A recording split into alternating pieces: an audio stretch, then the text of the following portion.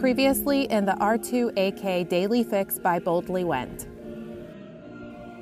So we wanted to figure out what drives these racers to attempt this expedition through figurative hell or literal high water. It's about going out there and competing and flying the flag for women in sport and in sailing. I mean, team perseverance, I'm saying, is one of the reasons that we made the race, right? If I make it to catch a can, fine. But if I see something beautiful along the way, I am damn gonna stop and make this picture and remember it for the rest of my life. And that's my challenge. This guy has kind of like taken over my life for the last year and a half. And so, yeah, there's a lot of connection between me and this boat. And what's it gonna mean? I don't know. I can't say how to shrug. It's just one of those things, yeah. Those in this race are getting ready to face some serious challenges. But what are those challenges? And how will the racers deal with them?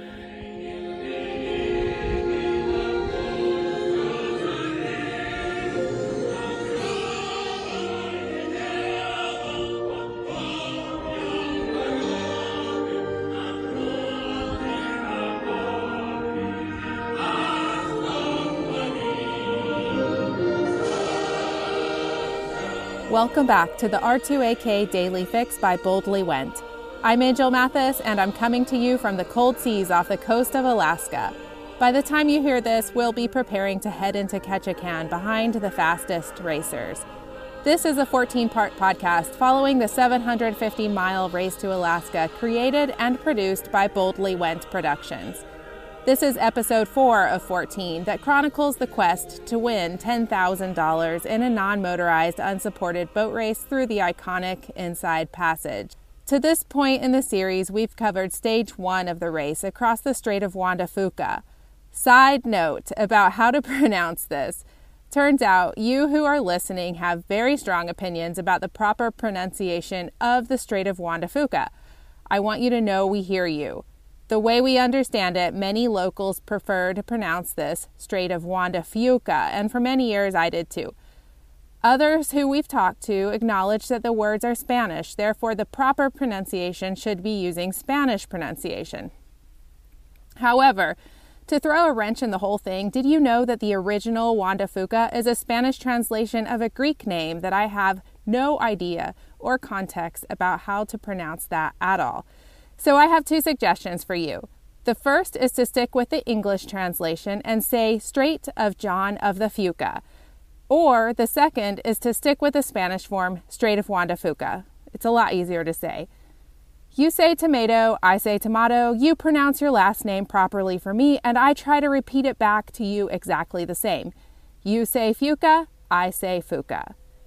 So yeah, in this podcast, we've covered stage 1 of the Strait crossing and the party to celebrate all who made it in Victoria. Then we profiled some teams and why they want to take on such a big adventure. In today's episode, I'll be sharing a few of the key challenges that all racers have to deal with in order to make it to Ketchikan.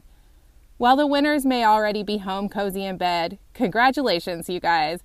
Most of the racers are still out in the elements dealing with a whole host of issues. Today, I'll talk about some of those hardships to give you a sense of what makes this race uniquely challenging and to share thoughts from the racers themselves about how they're coping. We've spoken to lots of racers, and conveniently enough, we've been spending our time traveling north with some crafty R2AK veterans who have been able to provide some great insight into exactly the types of problems that they have had to deal with in the past. Before we hear what they have to say, though, it's worth noting that one really annoying thing racers all have to contend with is that the race organizers themselves like to make things harder for no good reason. The second stage of the race, for instance, which is more than 700 miles long, starts with a completely unnecessary Le Mans start, which we asked 2016 race vet Spencer Weber to describe. It's called a Le Mans start, and there's this car race or something in France called Le Mans, and they start outside the car, like across the street from their car, and the start gun goes and they have to sprint across and get in their car and start it and drive away, and that's the start of this car race. So it's kind of a similar thing with the race to Alaska, everyone starts up at the top of the stairs outside of the marina where all the boats are docked, and then they ring this big bell and everyone's sprinting down the dock and through the gate and out onto the fingers of the jetties and onto their boats and untying their boats, and then everyone's using their human propulsion to get off the dock. The atmosphere is just wild. Yeah, there's so much adrenaline. So what I'm thinking is that it's going to be actually a little hilarious because you have all of these people on the dock that are trying to get their boats out with their pedal drives, and it's going to be a little bit of a bumper boat ride. Every year there's the boats who are in it to win it, and then there's the other boats who are they've already accepted the fact that they don't have any chance of winning the $10,000, but they're about to go on this big epic adventure. Yeah. So you have, before the race start, you'll see some teams kind of trying to schmooze other teams, try to get a better dock position, or there's some shenanigans going on there. And then everyone's up at the top of the stairs, trying to weasel their way a little bit further forward, and because you can't leave until your whole team makes it down, obviously. And then everyone's sprinting down the dock to get to their boat, but everyone's moving at a slightly different pace. You'll have some people flat out sprint who want to get there and, win the race, and then you'll have some people who are kind of just, they're not in a rush. They have 750 miles to go. If you're wondering why the race starts that way, like many things in this race, they pretty much just do it because it's funny.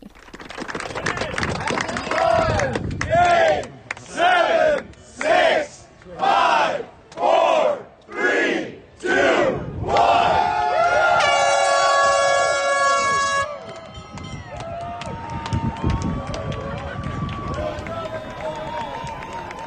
Cruel, it's true, but we have to admit that it's the small touches like this that make good memories, which may be why the race vets on our support ship got a little misty-eyed when they were watching this part of the race.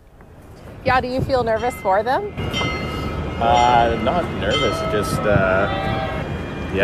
brings back a lot of emotion. You spend a lot of time preparing to be at the start line of this thing, both physically and mentally. I don't know. It's weird being on this side of it because the atmosphere is still the same. You're just not going to be in it. It's electric. Are you having some flashbacks to when you did it? Yeah, I think so. The excitement's definitely there. And one of Race to Alaska's most famed finishers, Carl Kruger, described it this way. It's crazy emotional. I mean, this race changed my life, It's cold. I remember what it feels like to stand up there, getting ready to go, stepping out, knowing that you're stepping beyond boundaries and pushing things. It's a really emotional thing. Plus, it's just it's like family. It's like everyone up there is about to join this brotherhood. Yeah. This sisterhood. Yeah. That there is about the closest thing to family I've ever felt. As I was talking with Carl, you could hear the Victorians and team cheerleaders who were lining the walls of the marina, shouting the countdown to an air horn that signaled the official start of Stage 2. You also hear the backdrop of church bells ringing in the noon hour, in direct competition with some bagpipes, a perfect soundtrack to this chaotic stage start. Just listening is bringing back some really good memories. Enough about that, though. I don't want to get sucked in by the nostalgia of all of that. No, we're here to talk about suffering and what makes this race uniquely difficult, and the types of challenges these racers have to contend with. We asked one of this year's teams to talk about some of the most common challenges and how they were planning to deal with them. But these racers totally killed our vibe because once again, the people we talked to made it hard to focus on suffering. In this case, because they were totally adorable. I hope this isn't too embarrassing for them, but everything about Team MBR makes me want to give them a hug. From their name, which stands for McGuffin Brothers Racing, to the fact that the team is made up of 3 brothers, and 2 of them are twins, and a friend who is only 16 years old. This makes them cumulatively the youngest team to attempt the race. Just listen to this audio and tell me you don't want to squeeze their cheeks too. All right, what's your name? I'm Callum McGuffin. And I'm Finn McGuffin.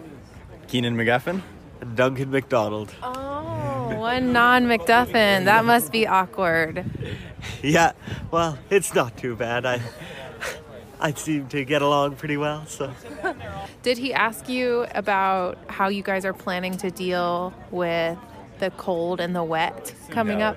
No, he didn't. Okay, tell me. So we have... So you're Callum. I'm Callum. Okay, this is Callum. Yeah, so we have all wool sweaters, which are kind of our team uniform, and we all have our offshore gear, so that'll keep us warm anyway. I think for the wet, we'll just have to get wet and endure. There's not much we can do about it. It's kind of a fact. Dry bags. Yeah, lots of dry bags. Oh, yeah. And so how are you planning your food out for this race? And we have lots of canned smoked fish, and we've sort of made a schedule of what we're going to eat on every day. And I think we have everything bought for it, so that's good. And when you made a schedule of what you're going to be eating, did you base that on how many calories you think you're going to need, or did you just say breakfast, lunch, dinner, this should be good?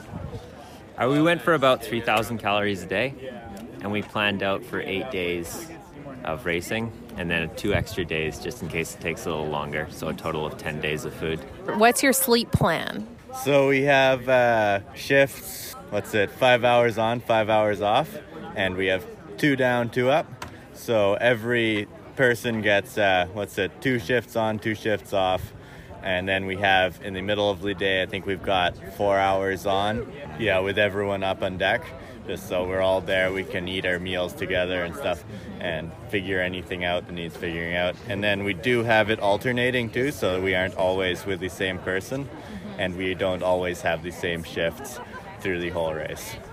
Just get wet and endure is a great tagline for R2AK as a whole. Those guys, even if they're totes adorbs, they are so hardcore.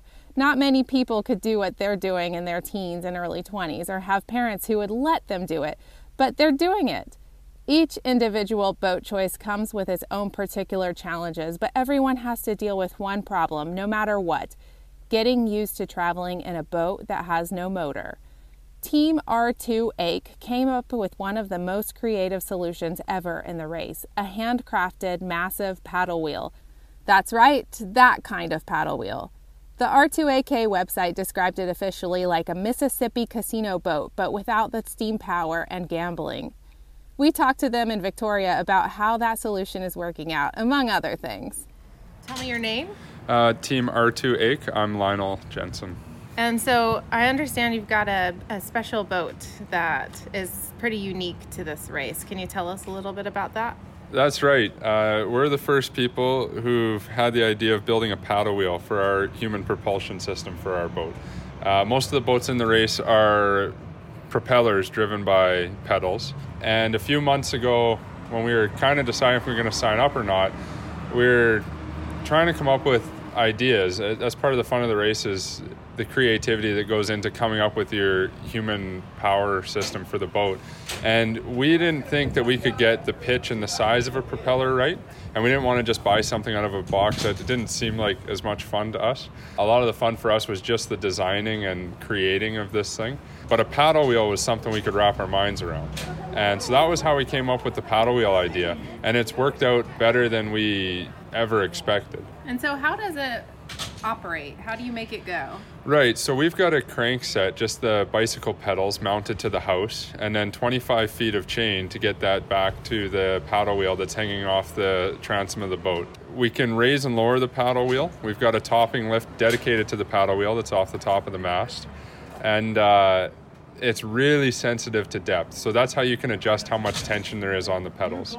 Just a couple centimeters up or down changes how much resistance there is. And so with a 5-to-1 system, we can raise and lower it with the person pedaling, and works pretty slick. So you just finished the first stage of the R2AK from Port Townsend to Victoria in some pretty big water. So did this work well for you? It was eye-opening. The paddle wheel did its job, which was getting us out of the marina, and then we either sail or paddle. We don't really motor sail. So as soon as we were out in the wind, we lifted the paddle wheel up out of the way.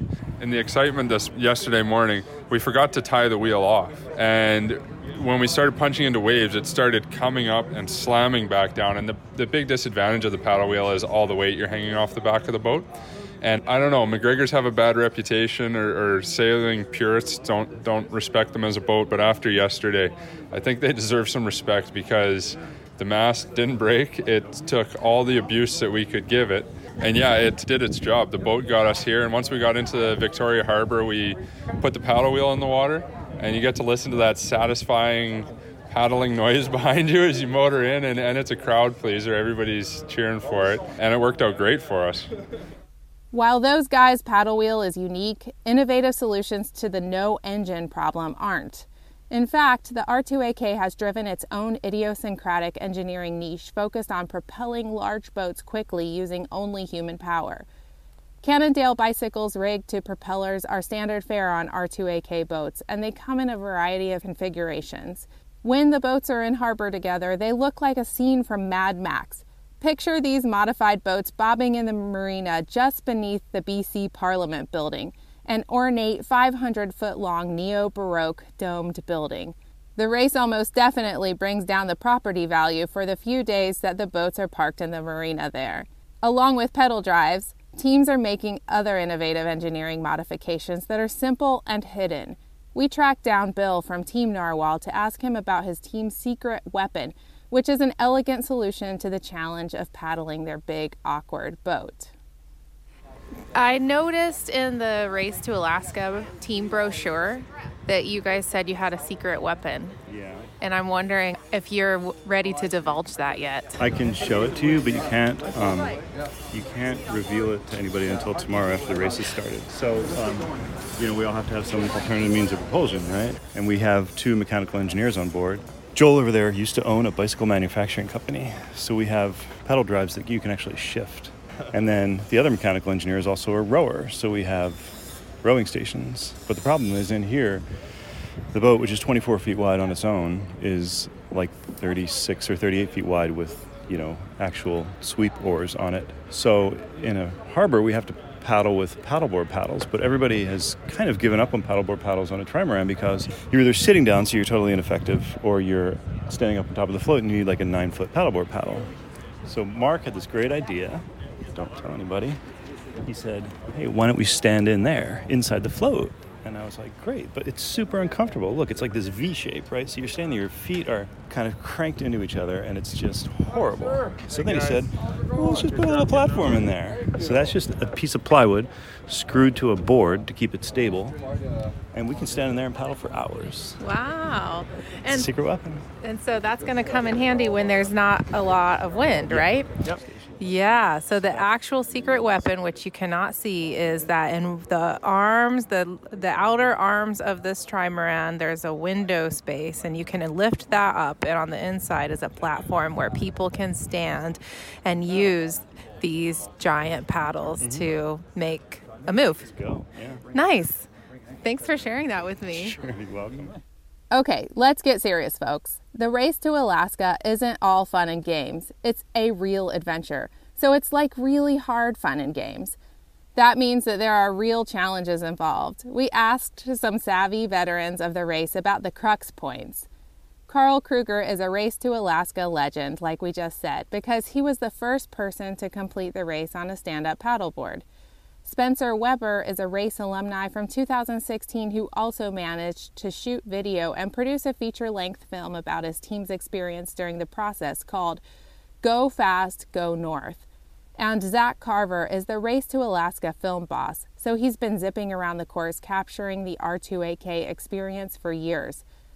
Carl finished the race in 2017 on a SUP board, and he knows the water as intimately as anyone. So Tim, the Boldly Went correspondent in the field, asked him his opinion about the biggest challenges of the race. They were on Carl's boat, Ocean Watch, and as you listen to this clip, you'll hear the motor in the background. Right. So we're trying to dig into, what are the crux points of this thing? Is it places or, conditions? What's hard? You guys are all savvy vets. What do you think? Day one, it's the decision whether to go out into the Straits of Georgia or up through the Gulf Islands. That's probably one of the biggest decisions early on, anyways, which way to go. So navigation / choosing a route, which is something a lot of people don't necessarily talk about. What do you think is the right choice? Depends on the boat. It totally depends on the boat completely, and what the boat's capable of, and what the conditions are, and the weather and everything, and what crew's on board. How long they can run. without stopping, all that kind of stuff goes into that decision. Yeah. Along with the challenges of the choose-your-own-adventure nature of this race, the length and difficulty of the course means that the race exposes any weakness that's present in your boat. I liked Zach's way of describing this idea. Zach, you're media boss, right? And so you've been to this race a bunch of times. What are some issues that you've seen come up over and over every year? Like, is there stuff you expect to go wrong? Yeah. There's always stuff that goes. I mean, everybody has stuff that breaks. Every boat, as far as I know, has some little thing that'll break. And we talked a lot about how this will find your chafe point. Nothing broke on your boat? Nothing. What about that first year? What about your feet? What about your first year? I got an infection. You got an infection. Yeah, the first year I broke my board. You're part of your boat, you know? The second. It seems to find whatever's not quite sewn up tight and wear on it. In whatever your boat is, or your team, or your crew dynamics, or something. It'll find something and start filing away at that, and that'll often be what trips people up. But yeah, equipment failure, a lot of the older boats find that boat was awesome sailing around the bay over and over, or around the islands, but when they go days on end in rough seas, they start to break apart.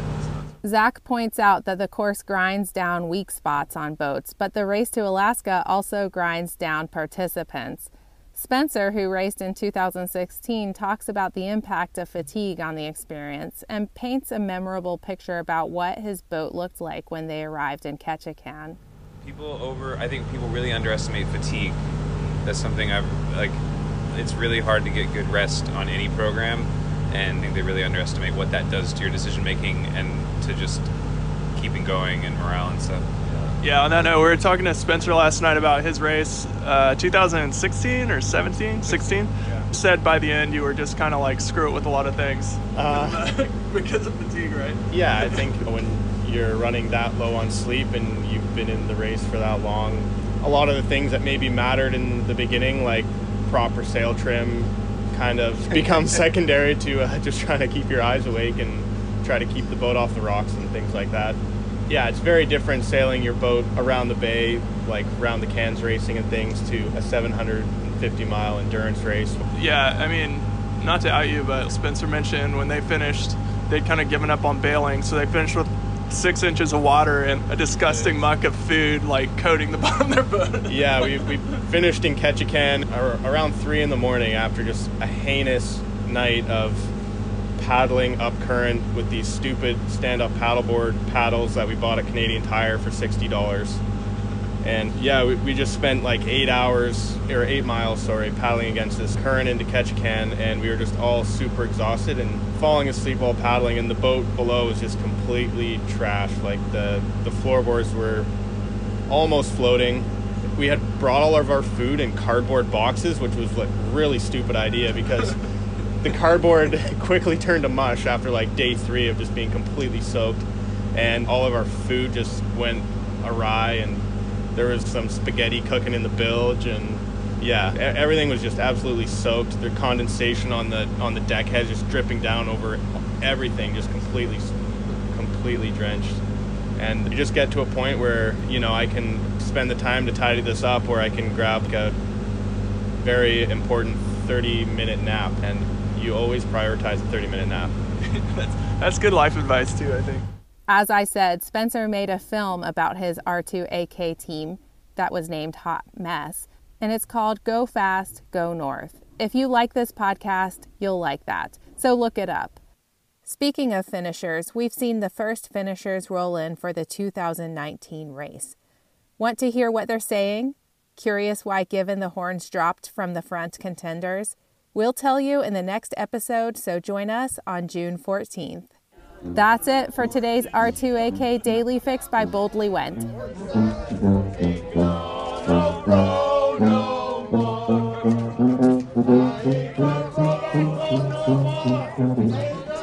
Thank you for sharing the adventure with us. Huge thanks to Race to Alaska for bringing this crazy adventure into the world, and to all the crazy adventurers who are trying it and who are fodder for this podcast.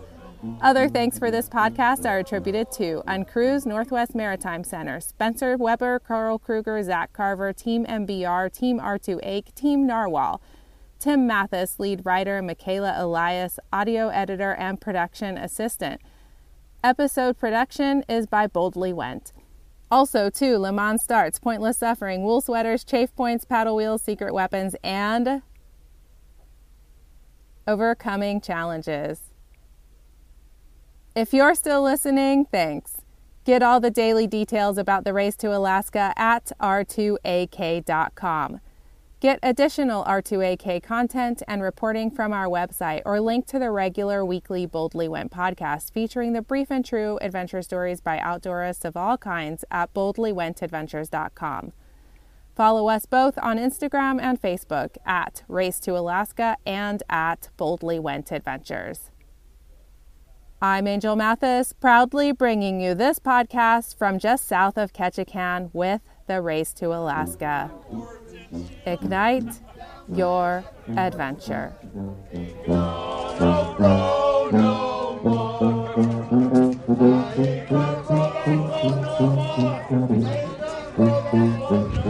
Funky Dory, why is everybody else in such a hurry? I don't know. We'll be in a hurry. Tide and wind dictates we need to be in a hurry. It is unbelievable, but that's the way it was. It used to be. Let's put it that way, right? Yeah. The boats built in the 1800s, Le Mans starts looked a lot different.